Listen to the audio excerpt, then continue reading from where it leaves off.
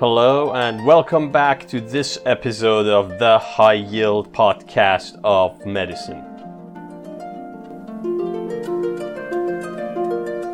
In this episode, we continue our discussion of pediatric orthopedics with the focus on upper extremity and cervical spine disorders. In the upper extremity section, we'll discuss brachial plexus injuries, Nursemaid's elbow, and anterior shoulder dislocation. And in the cervical spine section, we'll address Torticollis, Atlantoaxial instability, and Klippel-Feil syndrome. In the next episode, we will address kyphosis, scoliosis, and the causes of back pain in children. Now, beginning with brachial plexus injuries, we'll only cover Erb's palsy and Klumpke's palsy. That's the birth injuries causing either upper or lower trunk lesions respectively, as these are the types of brachial plexus injuries that happen especially among neonates as a consequence of birth trauma from excessive traction on head, neck, or arm. So what's Erb's palsy? It's a traction tear on the upper trunk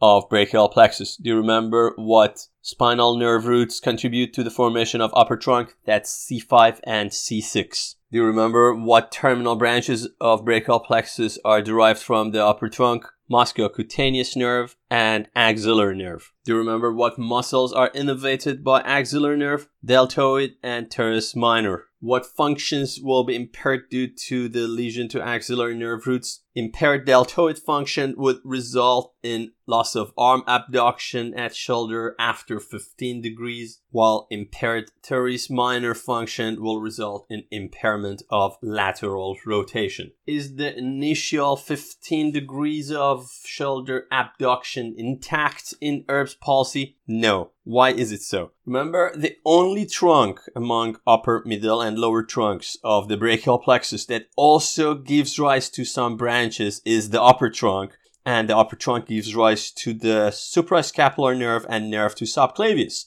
The suprascapular nerve is the nerve supplying supraspinatus and infraspinatus, and supraspinatus is the muscle that's responsible for initiation of shoulder abduction. Put it simply, there will be complete impairment of shoulder abduction from initiation all the way up to the horizontal line. By the way, do you remember what muscle helps in abduction after 90 degrees or above the horizontal line? That's trapezius, that's supplied by the accessory nerve. So, one finding in Erb's palsy is the fact that arm hangs by the side. Why is it so? Because of complete loss of abduction. And again, it's due to impaired function of axillary nerve as well as suprascapular nerve to supraspinatus. But we mentioned that this nerve, the suprascapular nerve, not only supplies the initiator of shoulder abduction, that's supraspinatus, but it also innervates infraspinatus. What's the function that's impaired due to impaired innervation of infraspinatus? That's impaired lateral rotation. What are the shoulder lateral rotators? Infraspinatus and teres minor. So remember, both lateral rotators are also impaired. Teres minor from axillary nerve and infraspinatus from suprascapular nerve. What will be the resultant position? Arm takes a medially rotated position. Are you with me? For the lesion to axillary nerve, we have impaired function of deltoid and teres minor. For the impaired function of suprascapular nerve to supra and infraspinatus, we also have impaired function of both lateral rotators and shoulder abductors. These so far will result in arm that hangs by the side due to impaired abduction and arm that's medially rotated due to impaired lateral rotators. And we mentioned the other nerve that's impaired is musculocutaneous nerve. What will be the result of damage to musculocutaneous nerve? Impaired function of all muscles in the anterior arm compartment. That is, forearm flexors. We are talking about biceps brachii and brachialis. Couple points about forearm flexors. Remember that the main flexor is brachialis. Biceps brachii functions as the flexor and supinator, while we have another forearm flexor that especially comes handy during pronation, and that's brachioradialis. This one is not innervated by musculocutaneous nerve, but it is innervated by radial nerve. So what will be the resultant hand position? Because of impaired flexion and especially impaired supination, arm will take an extended and pronated position. So what is the overall posture of the arm in Erb's palsy? Arm hangs by the side, is extended and pronated in a medially rotated position. This resembles in a waiter's tip hand position, and that's why Erb's palsy is also referred to as waiter's hand. Now, what sensory impairments you expect to see in the Erb's palsy? Even though these are mainly palsies and we are mainly focused on the impaired motor function, and especially in adult injuries to the upper trunk where we can more easily evaluate sensory impairment, we will find loss of sensation over deltoid muscle as well as lateral arm because of impaired axillary function, and we'll find impaired sensation over lateral forearm due to the innervation of lateral cutaneous nerve of forearm by musculocutaneous nerve. Why Erb's palsy in the neonate mainly involves the right arm? Remember, it's a birth injury, and during the traction maneuvers at birth or forceps-assisted delivery, the right side of neck and shoulder are exposed to lateral traction. Same is true in the case of shoulder dystocia and macrosomias. By the way, can you imagine what could be the possible mechanism of injury for the upper trunk in an adult person? Landing on shoulder, for example, on horse riding or biking injuries. What can be the possible mechanism for musculocutaneous nerve injury in an adult? Specifically, look for baseball pitchers who come with forearm flexor weakness. This may indicate musculocutaneous nerve injury alone. Now, what is Klumpke's palsy? That's injury such as traction or tear of the lower trunk of brachial plexus. By the way, do you remember the roots of the lower trunk? That's C8 and T1 spinal roots.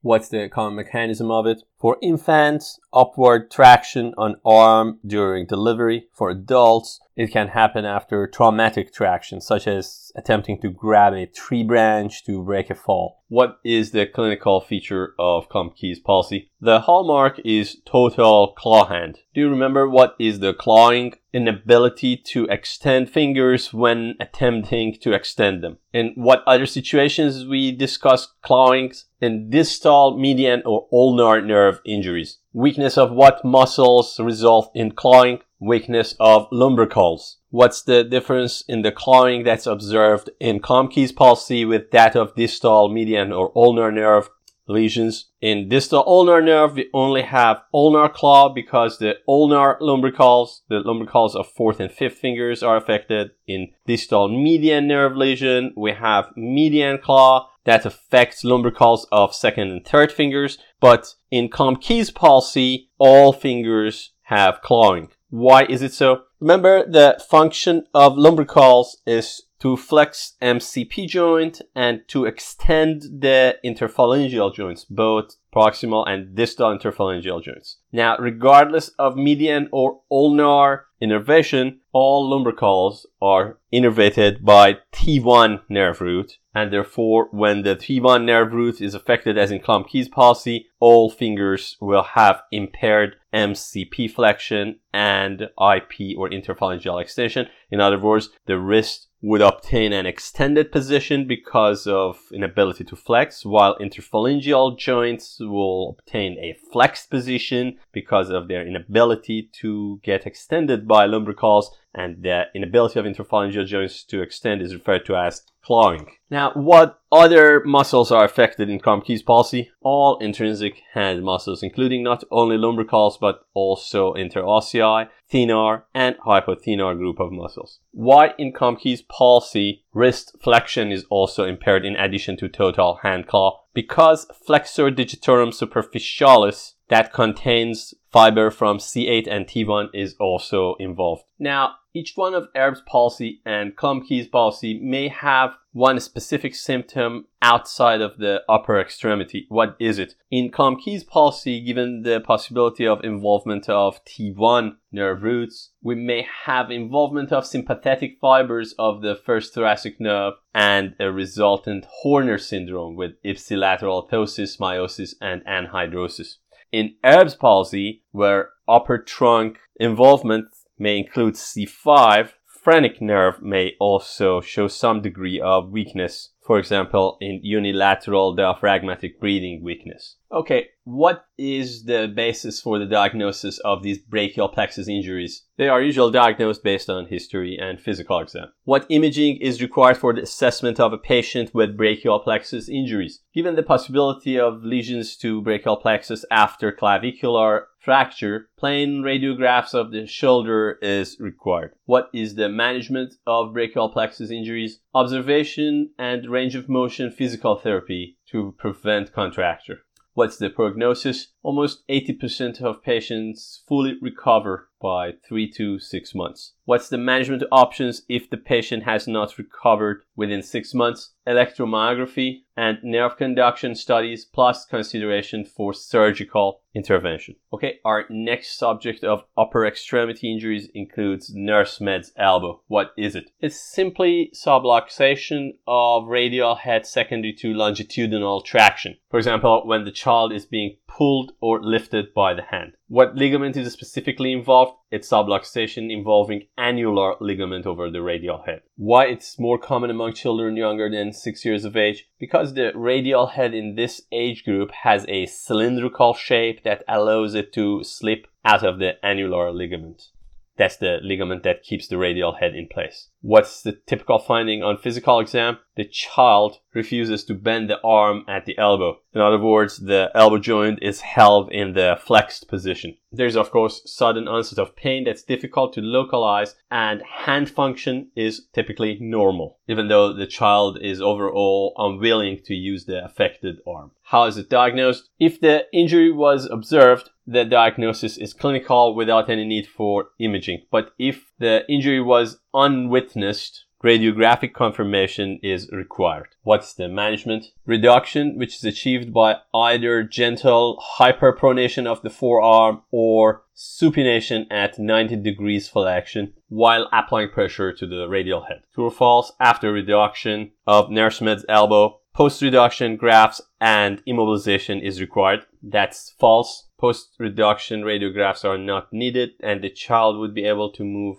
his or her arm within 15 minutes of the reduction, even though it's recommended to avoid excessive use of the arm for the 24 hours as subluxation has a tendency to recur. Next disorder could be discussed in the case of an adolescent athlete who has come with shoulder pain and inability to touch his contralateral shoulder with the opposite hand. After wrestling practice, he holds the arm in an externally rotated position. What is the diagnosis? This is anterior shoulder dislocation. What's the common mechanism of injury? Excessive external rotation or abduction or extension, as happens in wrestling or gymnastics. What's the basis for the diagnosis? Physical exam and history need to be supported by radiographs, especially for the axillary view of the glenohumeral joint, to both confirm the dislocation and exclude the fractures. What's the management?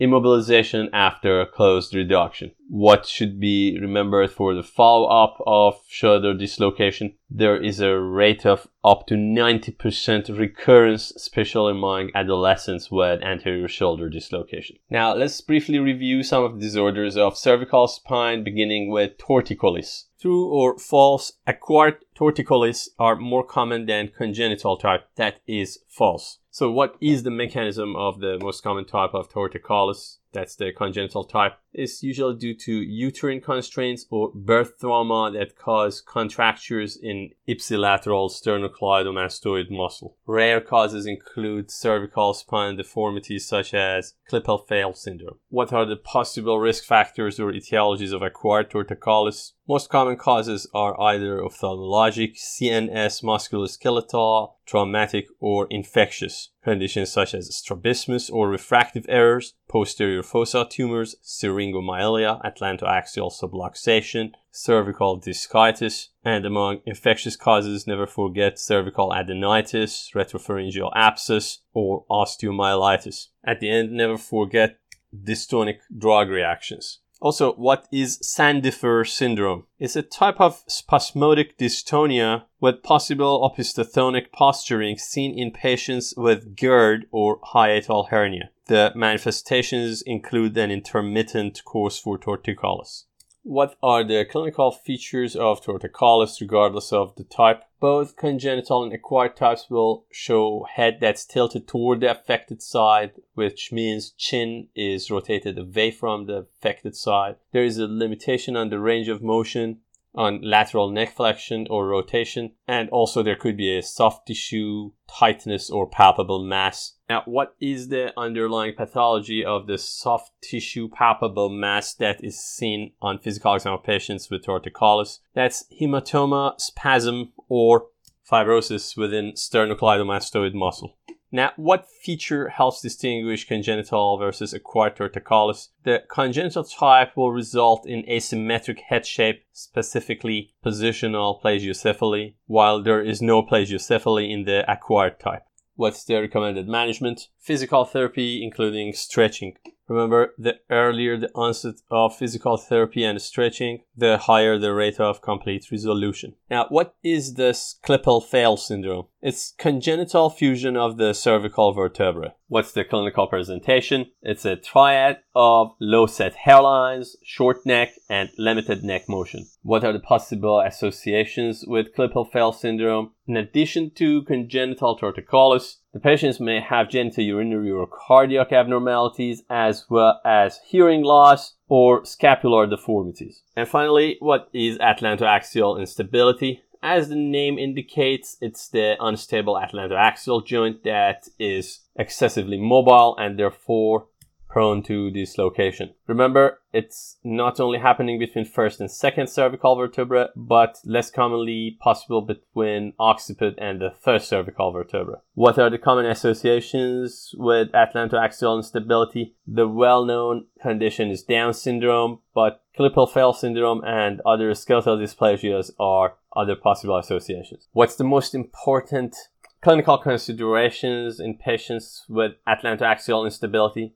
Given the fact that the patients are commonly asymptomatic and even physical exam is usually normal, any patient with underlying pathologies that are known associations with atlantoaxial instability, such as patients with skeletal dysplasias, Down syndrome, or Klippel-Feil, or rheumatoid arthritis, for example, should be approached with high index of suspicion to avoid spinal cord injury. That's a complication with dislocation or instability of atlantoaxial joint. That said, the patients who are symptomatic may have neurologic signs such as neck pain, weakness, or even impaired sphincter control. How is the diagnosis formulated or made?